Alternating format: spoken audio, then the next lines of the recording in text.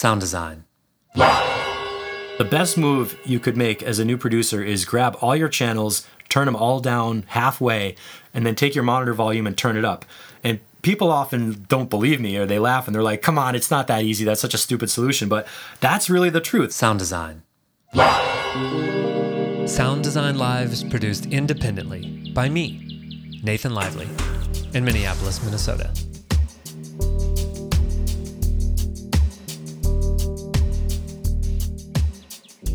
Welcome to Sound Design Live, the show to help you build your career as a sound engineer and the home of the world's first online career coaching program optimized for audio professionals.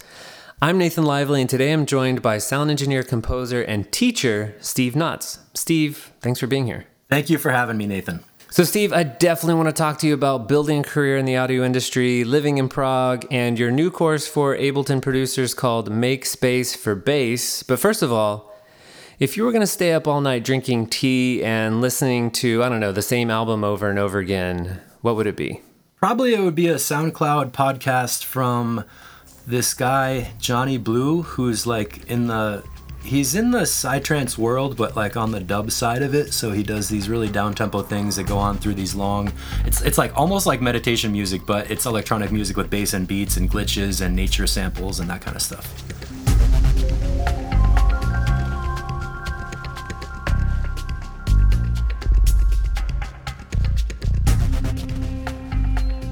So Steve, how did you get your first job in audio? Well, it was a broken Mackie that my studio partner bought, and I call it the Snapple Mackie because it wasn't working right. I popped off the bottom cover underneath and saw this big splash mark that looked like that fizzy splash that happens when you pour liquid on active electronics.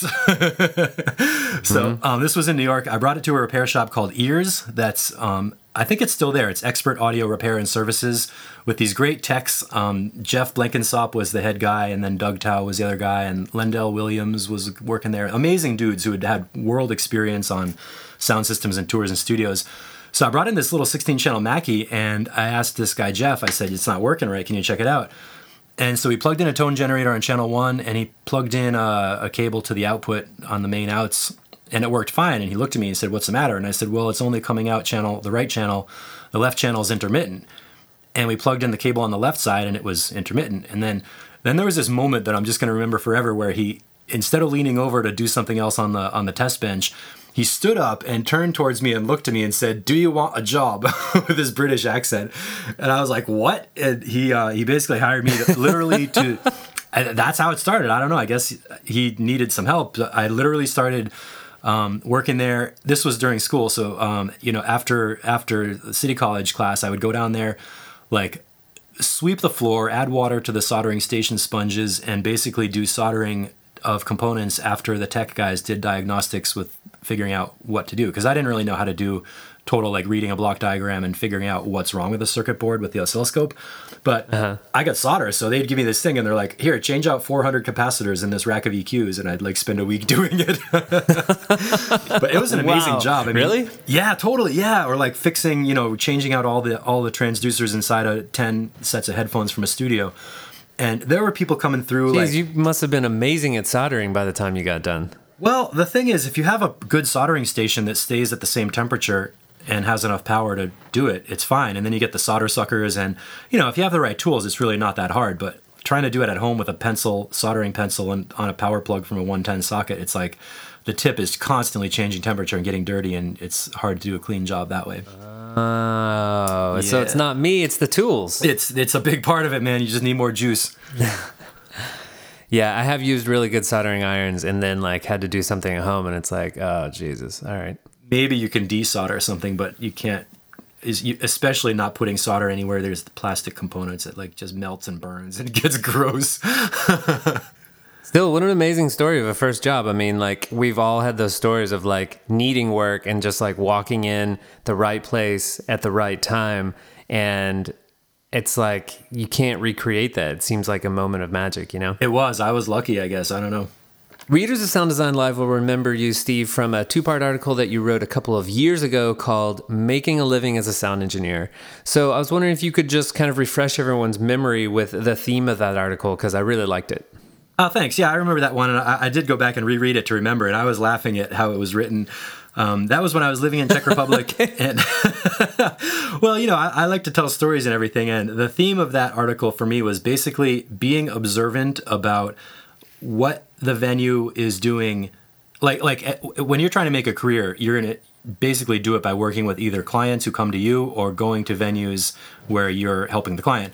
But the number one thing is just to be observant of what they need and how to solve their problem for them, because nobody, like in the world of real people, nobody really wants to hire a sound engineer. They just want to have music and have it work to help them make money by either selling drinks or selling their advertising that has the voiceover perfectly recorded from the first try or whatever. So the theme for me was just like being really observant, looking at what the problems are, knowing how to solve them, even when you can't explain it even when the customer can't understand their own problem. You have to be able to prove that you are solving the problem doing something they don't understand.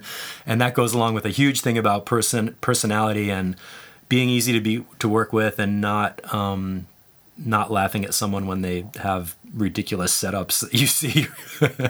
It's refreshing to think about it that way, because I think we kind of get into our own heads and our own egos pretty deep about like how special we are and how everybody needs us and how we have this amazing service to offer. And then, you're kind of confronted with the reality of whatever the demand is in my city, whatever the demand is in my the venue that I'm working at. Like, what are the thing that really moves cash around this place is alcohol, probably, or something like that. So it's good to keep that in mind. Yeah, it's hard to put yourself price-wise into the language of a person who, like, they want to shave 2% off their cleaning supplies budget for the month, and you got to be there telling them to buy a new amp, and they're like, oh my God, what are you doing? Well, one of the big conversations I've been getting into over and over again with my students recently is that a lot of them want to know how to get their clients and colleagues on the same page as them. Like, basically, they want their clients and colleagues to care as much about sound system design and sound system tuning as they do, which is impossible, right? Because they're hiring us to do that job. It's our job to care about that stuff. It's their job to care about whatever the client wants, like selling more t-shirts or selling their software or their merchandise or those kinds of things. And so people feel like they're kind of butting heads, but it's like this whole skill of, client management and boss management and, managing those above you and the people that you're working with. It can be the struggle to say, like, why don't they think like I do? But that's almost the wrong question, right? Yeah.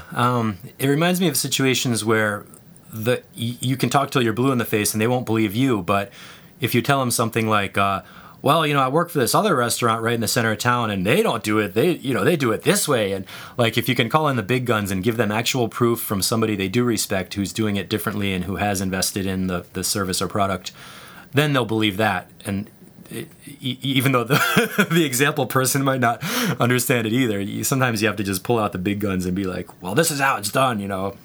I mean, there are some people that works. Yeah. You're never going to cite theory or maybe physics and say, this is why we should be doing it. No one's going to care about that except you and me. But if you can connect it to some result, like that's kind of the beginning of a conversation with normal people, I guess. Yeah, I love that thing that you passed this on to me from Bob McCarthy, where he said, you just stop and ask the venue manager, do you want to sell every seat in the club? And, obviously they're going to say yes. And then you say, okay, so let's make that happen. And by the way, we're going to avoid complaints, which are bad press. So let's, knock those out with the same stone here. We all kind of go through this where you learn something and then you're like, oh, okay, now I know this thing. And now I see it everywhere. Like I see problems everywhere and I have the solution and I'm going to tell everybody about it. And then it's such a letdown because nobody wants to hear your solution. Yeah. Well, I got to add a little something from the blogging world that if you're a producer or a sound engineer and you want to increase your client base, one of the things you can do is take a little trick from the technical writing lessons where it's called Know Your Audience. And basically, if you're seeing these common problems, put up a blog post that says, sound systems for restaurant owners. Top 10 mistakes people make, or three most important things you need to know as a restaurant owner when you're improving your sound system, or even basic stuff like why your sound system adds to the revenue of your restaurant. And you can find sources for that kind of thing and slap up a blog post for 1,000 words or something like that. And then if you can direct your clients to that, suddenly that's credibility, and it makes you look professional, and it educates them on actually why the topic is important in the first place. So then they're in position to evaluate your services and say, oh, I need these services because, music in my restaurant is going to add to my bottom line or something. And so you're not just in the middle of a conversation where you're saying, here's what you need to do, here's what you need to do, without any authority or any relationship whatsoever. Yeah. That might be actionable for people in the podcast land audience, I hope. At some point, you can stimulate someone's curiosity, and then they're going to say, Steve, how would you do it? And then you can say like, oh, here's how I would do it. But it takes a little while to get there. Oh yeah, they want the solution. They don't want the theory. Right.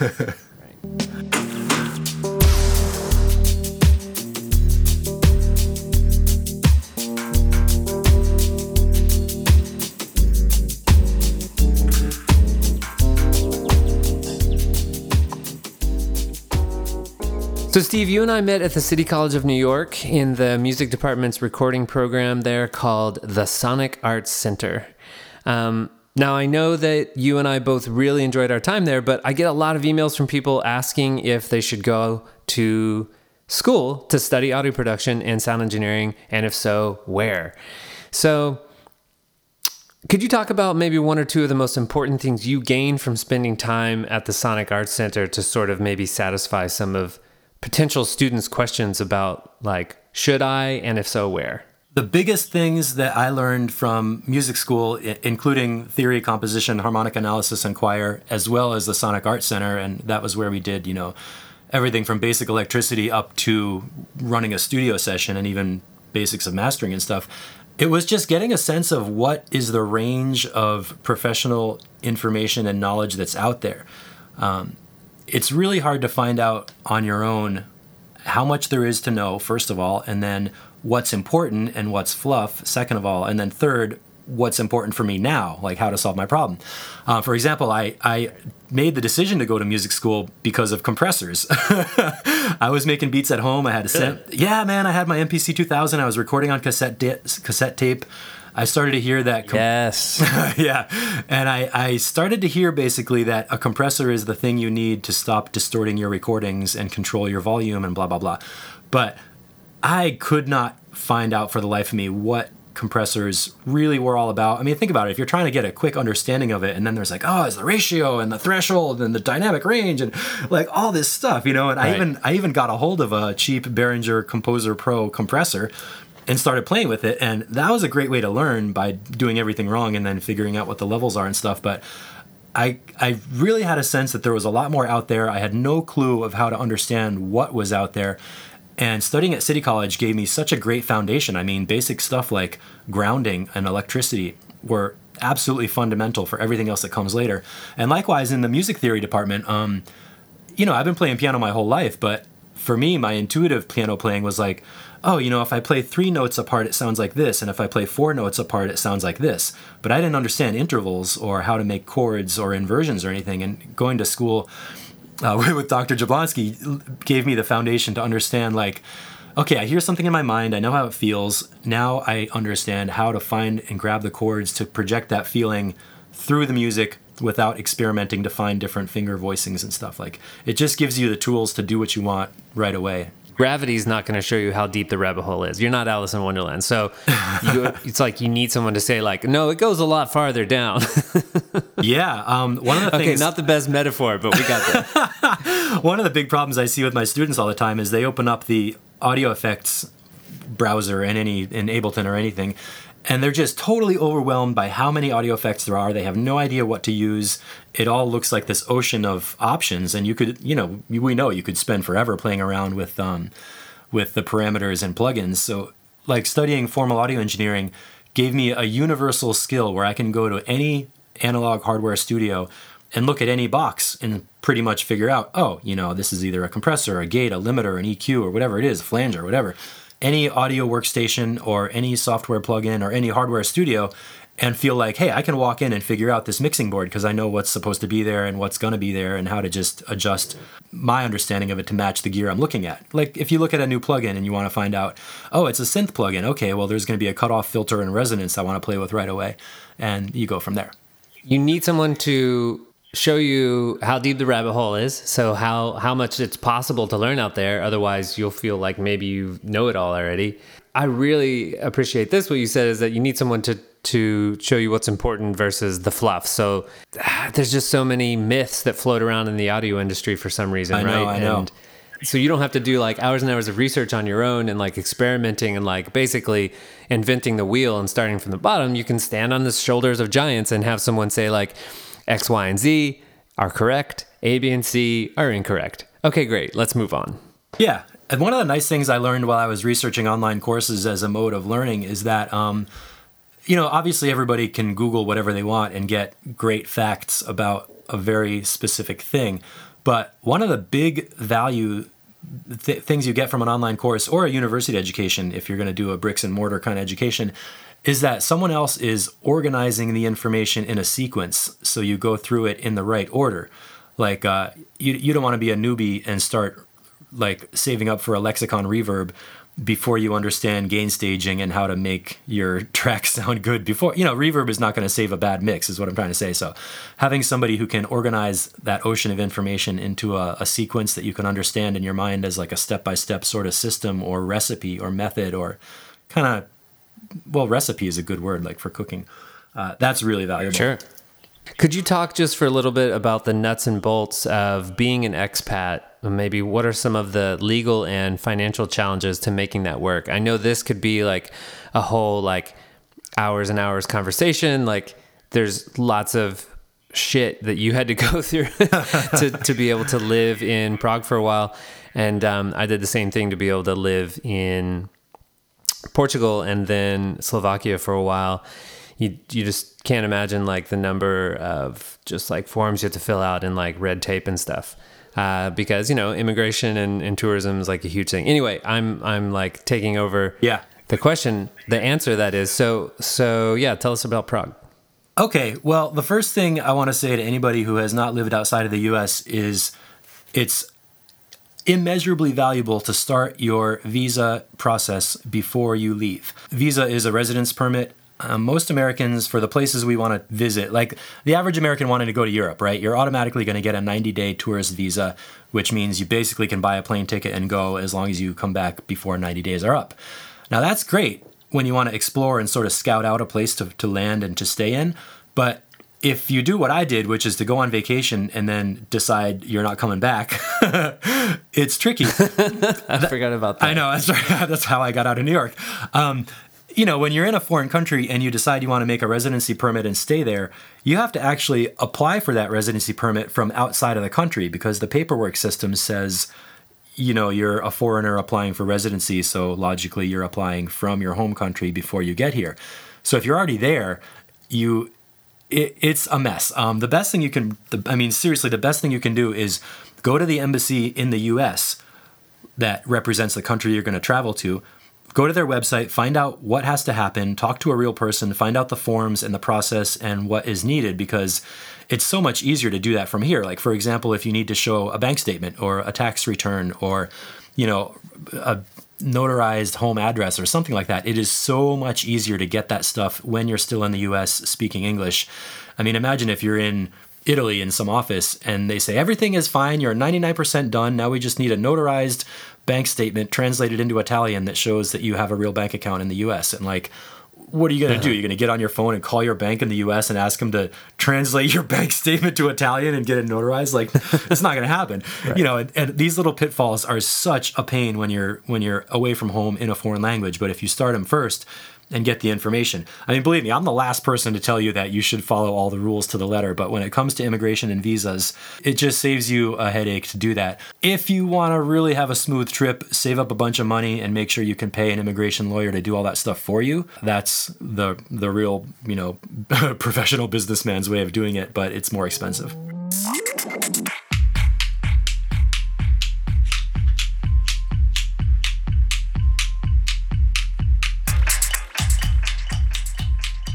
You started with a student visa and then you moved on to a work visa, or what did you do? No, I started with a tourist visa, and then I had to open a small business and transform my residence into business license, which was a bunch of paperwork and money. So I want to ask about the money piece, because I started with a student visa, and then I think I kept just doing a student visa. And one of the pieces of a student visa is that you have to prove that you have a certain amount of money. So usually you get someone to sign for you that says like, oh, here I'm connected to my parents. Here's their tax return from the last year that says that this is how much money they have. They basically just don't want you to like come there to work. So you have to prove like, I have enough money, so I don't need to come here to work. I'm just a student. And then later on, I had to do that with somebody else. And so that was always a tough piece to like get someone to like surrender their financial information to the state of Portugal to prove that, you know, I wasn't going to like stay there to work, which I totally was in the end. But anyway, that's a whole other story. So Yeah. How did you deal with that piece? I got lucky where I was applying for my first my Živnostenski list, which is a small business owner license. You might not believe this, but the day I put in the application, they took my debit card and photocopied it. And that was the proof. They're like, we want a photocopy of your video. And I was like, okay. And, you know, I had like $1,000 or something. I mean, yeah, so that's how I dealt with it. Another way that people deal with it is I know people who have had their immigration lawyer deposit $10,000 in their bank account temporarily, and then they make the application, and then they take the money back out and switch accounts. Oh, wow. Which is crazy. Okay. But I also met, you know, I had to, it was a requirement to have health insurance for the duration of your stay. So if you're applying for a 2-year visa, you need to document that you have 2 years worth of health insurance. Oh, wow. Yeah, there's all kinds of requirements. Like what you said about co-signing is one way that you can do it. There are different kinds of work visas. Like if you're going to get hired by a company where your residency is dependent on being hired by them, that can be one whole kettle of fish where you have to demonstrate that the company was unable to hire a national person from the country there. Like there has to be a good reason for them hiring internationally. I got around that by essentially starting my own business and hiring myself, where I had to take on all the tax liability and all the paperwork of doing it on my own. So, you know, there are a lot of different things of what hoops you have to jump through. So talking about hoops that you have to jump through, looking back, do you think that was maybe the simplest, most effective way to do it? Or if you did it again, would you have chosen a different route? Oh man, next time I do it, I'm going to do it completely differently. The only good thing I can say about how I did it was I experienced the full Czech bureaucracy with all its hilarious hallways and twists and turns, but okay. I don't recommend it. Do your planning up front, save enough money so you don't have to sweat it, and make sure your trip doesn't get interrupted by bad planning. And learn the freaking language. Like, I was so dumb. I didn't even know enough Czech to get around, so learn the language. So just out of curiosity, first of all, did you study the language after you got there, and like how long did that take you as far as like integrating yourself? Oh yeah, I definitely studied. It took the whole time. I was there for 7 years, and I was learning the language constantly, and I wouldn't say I'm fluent in Czech, but I started with the travel dictionary, and then I went up to talking to friends and writing down phrases that they thought were the most relevant, first of all, like how to order in a restaurant and whatever. And then I got a private tutor and had an hour a week of conversation, vocabulary, grammar, and then just immersion in the culture was the other way to learn it. And it was still hard. I know this is a big difference, actually. In Slovakia, there's very little immigration. And so when someone like me comes to the immigration office and they're like, I need to apply for a visa, like, number one, there's no lines. So that's nice compared to like Portugal, where there's like so many immigrants that there's like lines for days, basically, to get any of that stuff done at the border control. But in Slovakia, like, there's no lines because there's nobody immigrating there. But at the same time, they don't have very sophisticated processes for it because they're just not used to someone like me. So it was, again, like pretty complicated. It was very common, and there were always a ton of people in the different offices. But during the time I was there, the rules were changing constantly. So even the professional lawyers didn't know what was going to be the truth the day that you go to the office, because the Schengen border was changing. Countries in the EU were changing currencies, and there were all different things, like rules about like, yes, you can pay in euros, no, you can't pay in euros. It like little details, but then you go there and you find out you have to change your currency before you can pay the application fee. There was always a problem of having to make an appointment and deal with a line. Different offices had different problems, but generally being an American helped because, I wasn't like a Ukrainian plumber or a Vietnamese shopkeeper. Like those people honestly, they had a hard time because of racism, or the Romanian people. Oh man, the Czech bureaucracy was not, I would say, enlightened. Sure. Unfortunately, it's just like that sometimes. It's tough. Were there a lot of people speaking English, or did you pretty much just have to figure it out every time? I had to bring a friend with me for almost every stage of the application process for translation. Wow. Oh my God. That's how hard it was. As for street level, anybody our age or younger would have been studying English already, so they would be bilingual at least in Czech and English. But people older than me were people who grew up speaking Czech and Russian, so they would either speak Russian or possibly German as their second language after Czech. Wait, I know we want to talk about more audio stuff, but you were going to say something about food, so do you want to go ahead and put that in? Yeah, before you go traveling, find out what is common in the place you're going, because it's such a wonderful thing to look forward to. And it's an easy way to get interested in a country, learn about the culture, learn about, like pick a city, find out what are the popular restaurants there, and then you'll learn really important things like how much does a meal cost, what's the local currency, how much does that amount to in my currency, and it's a really valuable part of planning as well as fun.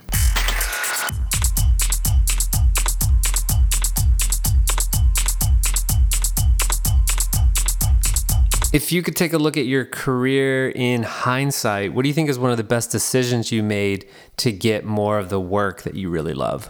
Well, getting out of New York was the best decision because, for a lot of reasons, the biggest reason was that rent and living expenses, as you know, they were so high that I did not have time to put energy into my own career the way I wanted to. I had to work a job and then find gigs on the side to first satisfy my need to create and perform original music. And then if I wanted to make money at that on top of having a job and a girlfriend and a gig, it was just not going to happen. So getting out of New York into I'm not sure how would I describe the market. I went to Prague was a smaller city with fewer audio professionals who do what I am good at. And it was also a growing location artistically, so there were a lot of opportunities where people had a need for either sound technically or creative sound. Like, for example, I found myself playing piano for a theater company that I never would do in New York. I mean, if someone said to me in New York, go play piano for a theater company, I'd be like, what do you mean, go to Broadway? Are you crazy? It'll take me 20 years, and it's true. It probably would take me 20 years. So I don't know if relocating is an option for all the listeners, but identifying what skills you have and going to a place where you can use them, that was the best thing that I did. One of the top challenges I hear from people is there's not enough demand in my country. There's not enough demand in my city. I just can't find opportunities in my city. And I almost never want to tell people to move because I feel like you should be able to make it work. But maybe you should go where your ideal, go to where the work is, go to where your ideal clients are, go to where you love the culture, go to where you love the weather. If that's available to you, pursue that. Yeah, that's all good advice. One little spark of hope is how nice the internet is for connecting people with studios to people who need services.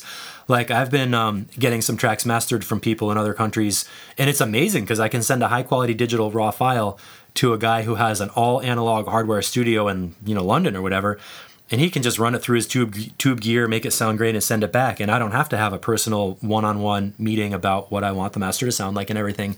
So if you're in a place without local demand, but you have nice studio gear, you can definitely find clients online who need things done, make some money that way. Of course, it takes online marketing and a bunch of internet time to do that, but that definitely does work. I was just going to say the opposite is true, I think, for live sound.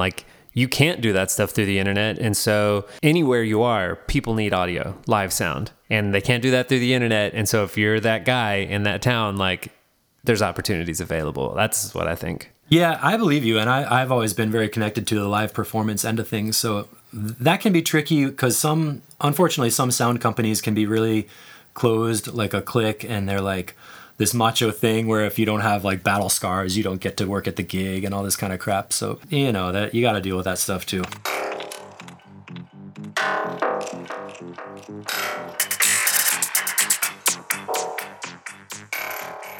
Okay, Steve, let's talk about bass. Steve, you have this new course called, you have this new course for Ableton producers called Make Space for Great. Make Space for Bass. We can do this. Make Space for Bass. Such a great title. It is a step-by-step mixing course to help you get tight, solid, low end in all your tracks using only the built-in Ableton Live audio effects. So I want you to talk about that, and I thought as a way of getting into it, maybe you could go over some of the biggest mistakes you see people making who are new to producing music in Ableton. And I thought I'd kick it off by reading this quote from a Sound Design Live reader named Matt, who said, "Biggest problem I see is the amount of sub bass used in live sound in the UK at the moment. It ruins the gig when I'm standing by the sound desk and all I can hear is low bass." Yep. And that sounds like one of the best possible situations. The biggest mistake people make when they're new producers is pretty much leaving their channel volumes all too high and running out of headroom, because it's easy to make a bunch of new sounds and create new tracks and add this and add that, and then you get your master channel up near 0 dB or clipping into the red. So mistake number one is leaving all your channel gains too high. Mistake number two is trying to solve that by strapping on compressors and limiters and trying to make it sound punchy and tight, or putting ozone on there or something, and basically squashing a mix that's overdone in the first place. The number one complaint that I hear of is that, like, how do you make your kick drum sound good? Or how do you get your kick drum to cut through the mix or something? If your mix level is already up near 0 dB and you have nowhere to increase anything, you cannot turn up your volume. There are a lot of solutions to that, but basically the biggest problem is just not understanding gain staging and headroom. And to compound that problem, people don't even know the words headroom or gain staging, and most of the manuals don't really talk about that, because that's kind of an audio engineering concept. I mean, there are a couple of things built into Ableton Live that are really good. Like if you grab a drum rack and put it on a session, the sample volumes are automatically set to minus 12 dB, which is a great foresight from Ableton to keep your drum rack from clipping, but there isn't enough of that kind of psychological volume manipulation ahead of time. Another big mistake people make is that they try to get the feeling of a loud mix from turning up the channels in the software, but the truth is that volume comes from your amps and your monitor volume in the room. So the best move you could make as a new producer is grab all your channels, turn them all down halfway, and then take your monitor volume and turn it up. And people often don't believe me, or they laugh and they're like, come on, it's not that easy. That's such a stupid solution. But that's really the truth. A mix with good headroom is basically a mix that exists at a lower level in the software or in your recording on your tape or on your CD or vinyl or whatever. The actual audio file is recorded at a lower level in the media, and then when you play it back, you turn up the volume to get a louder drop or a louder transient on the kick drum or more bass or whatever. It actually, the loudness and the volume come from the speaker system in the room, and you're never going to get a loud mix to feel right by turning up all your channels and expecting it to get louder in your room. That's like a big disconnect that people don't understand. And I remember the moment I learned that too. If you want to hear a story about an internship. Yeah, tell me. I had an internship at Dungeon Rock Studios in Williamsburg around 2001. Wow, what a great name. Yeah, AJ Tissian, who's a great instructor and a great engineer. I don't think it's the same name anymore, but anyway, so there I was happily interning, which basically means I was sitting there doing nothing. And AJ, one time he said, hey, turn that down. And I happened to be sitting near the master section of the mixer, and he was over on the other side. So, okay, oh yeah, I can turn it down. So I grab the master left-right faders and bring them down. And he like gives me this death glare and shoots laser beams out of his eyes. And he's like, never touch the master fader. If you want to turn it down, you take the monitor volume, Steve. And he like put his hand on the monitor volume knob and showed me that that's where you change the volume in the room.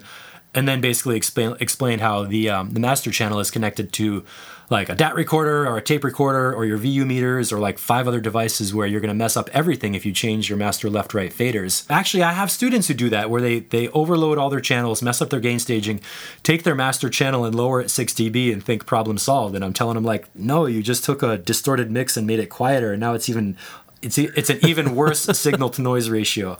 So now I'm like, okay, so I got to start by educating people. What's signal to noise ratio? What's headroom? Why does it matter? What's gain staging? How do I get some? That kind of stuff. Man, that's great. But you asked about bass specifically. The thing about bass is that the bass waveform takes up more room than high frequency things.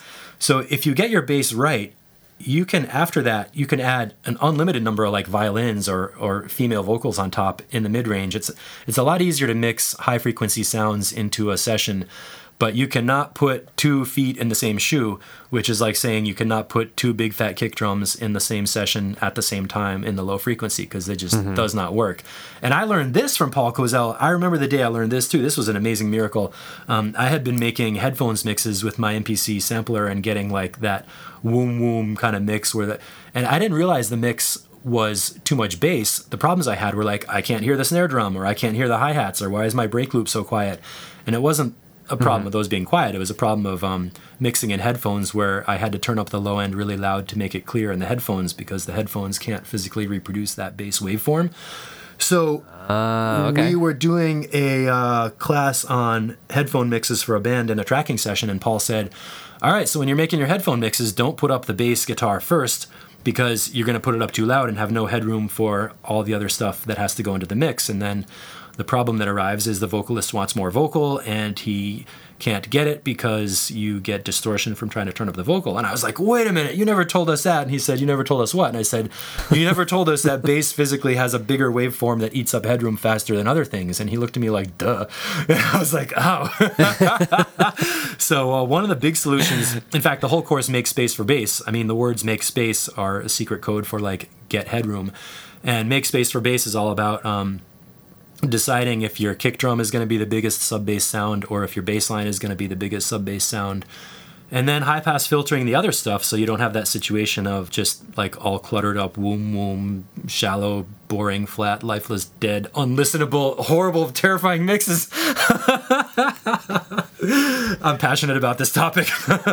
So it sounds like it's more about cleaning up the stuff you don't need and making space, as you said, than it is about adding things. So probably when people are writing in asking you questions like, how do I make my kick sound awesome, or how do I make my bass really drop hard, they are thinking about like adding, like, where do I turn up something? And your response is, it's a little bit more complicated. It's you need to turn down all these other things. That's exactly true. It's an extension of the cut before you boost philosophy. I went through the first couple of modules in Make Space for Bass, and it was really fun.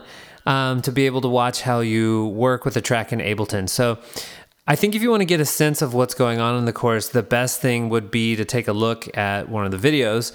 So Steve, if it's okay with you, I'll just drop in some of the audio from one of the videos right now. Sure, let's do it. This is Steve Knotts from Mixatexture, and I'm going to show you the Subby Kicks drum rack today. Here is a little track I made to show it off, and when the beats come in, it sounds like this. Hup, hup, hup. Put some nice bottom end in your world. So what is in the Subby Kicks drum rack? 128 kick drum samples, first of all, going through the whole drum rack, and some macros to control them. Now this is part of the Make Space for Bass online course, so I put in the macros in a way that you can use those tools while you're learning about the tools in the course. Like actually what I do is, it's kind of perverted, but I create broken sessions where I give people a problem and I say, okay, here's the session, play it and listen to it and realize that you're hearing a problem. Now we're going to use these basic tools to fix it. And I show them like, here's an EQ. Oh, that's great. Yeah, so it's a lot of fun for me because I get to create things like, a basic thing, like you've got a drum loop and a bass line and they sound okay and you're excited emotionally, but technically it could be a lot better. And we go through it step by step, but in addition to that, there is a YouTube tutorial, or I should say an MP4 tutorial on video that shows me going through the whole session. So in case you get lost, you can watch the video, you can see the changes, you can see the key commands on screen, and you get a view of it visually as it happens. Other people like to learn while they're driving or working or doing something else. So I put up an MP3 version that's like a podcast. You can listen to it. And there is a PDF file you can download for reference later that has the lesson content with, a summary at the end and stuff. And it's a lot of fun. People have been commenting that it's the best way to learn because you're actually doing it. You're not just watching YouTube and then trying to remember something later. It's pretty in-depth, but they're also, each module you can do in 15 or 20 minutes. So it's not like a 4-hour-a-day commitment or something like that. Hey, I just wanted to jump in case you are now Googling Make Space for Bass and discovering that the course is not open for enrollment. At least it's not right now at the time of publishing this. My recommendation is that you head over to mixatexture.com. That's the word mix, then ITECTURE, mixatexture.com. Sign up for Steve's mailing list there because that's the best way to find out when his courses are opening for enrollment, since they're not always open all the time. So if you head over to mixandtexture.com, there's also a free email course right now called The Big Picture, Mixdown Basics for Ableton Live Beginners. And I think that is probably the best way of finding out when his courses open up for enrollment. I'm embarrassed to say, but when I follow the actual instructions I give my students, my mixes get better. I don't want to say I'm making mix mistakes, but it's true that teaching it makes you better at what you're doing. And in general, here's a little tidbit for people who are talking about going to school or learning something. One of the great things is learning from a person who is also excited about learning themselves. That means you should find a person who's excited to teach and who is still progressing, because one of the bad things is that you get these really pompous people sometimes who act like, I know everything and you're a piece of crap because you don't know it, so you have to do this before you even start to get good. And generally, those are not teachers I want to learn from. Those are not people I want to work with either. So don't be, all you new people out there, don't be intimidated by somebody who acts like a big arrogant jerk. That's their problem. That's not your problem. Yeah, that applies all over the place, especially in the live sound world. You will definitely meet guys who feel threatened by newcomers, or they have something to prove, or they make you do the shit work just because they can. And none of the best engineers I've ever met are like that. One of the best guys I know is a guy running a company here he has 3 sons and he has them on gigs now because they're teenagers, and he treats his crew like his family and he treats his family like his crew and makes them work. And it's a much better way to work. You do learn new things and it's actually safer. He's actually concerned about people not getting injured, and that ends up saving money on equipment and repairs, and it just makes the whole thing better. So keep an eye out for that in the audio world. Sound design.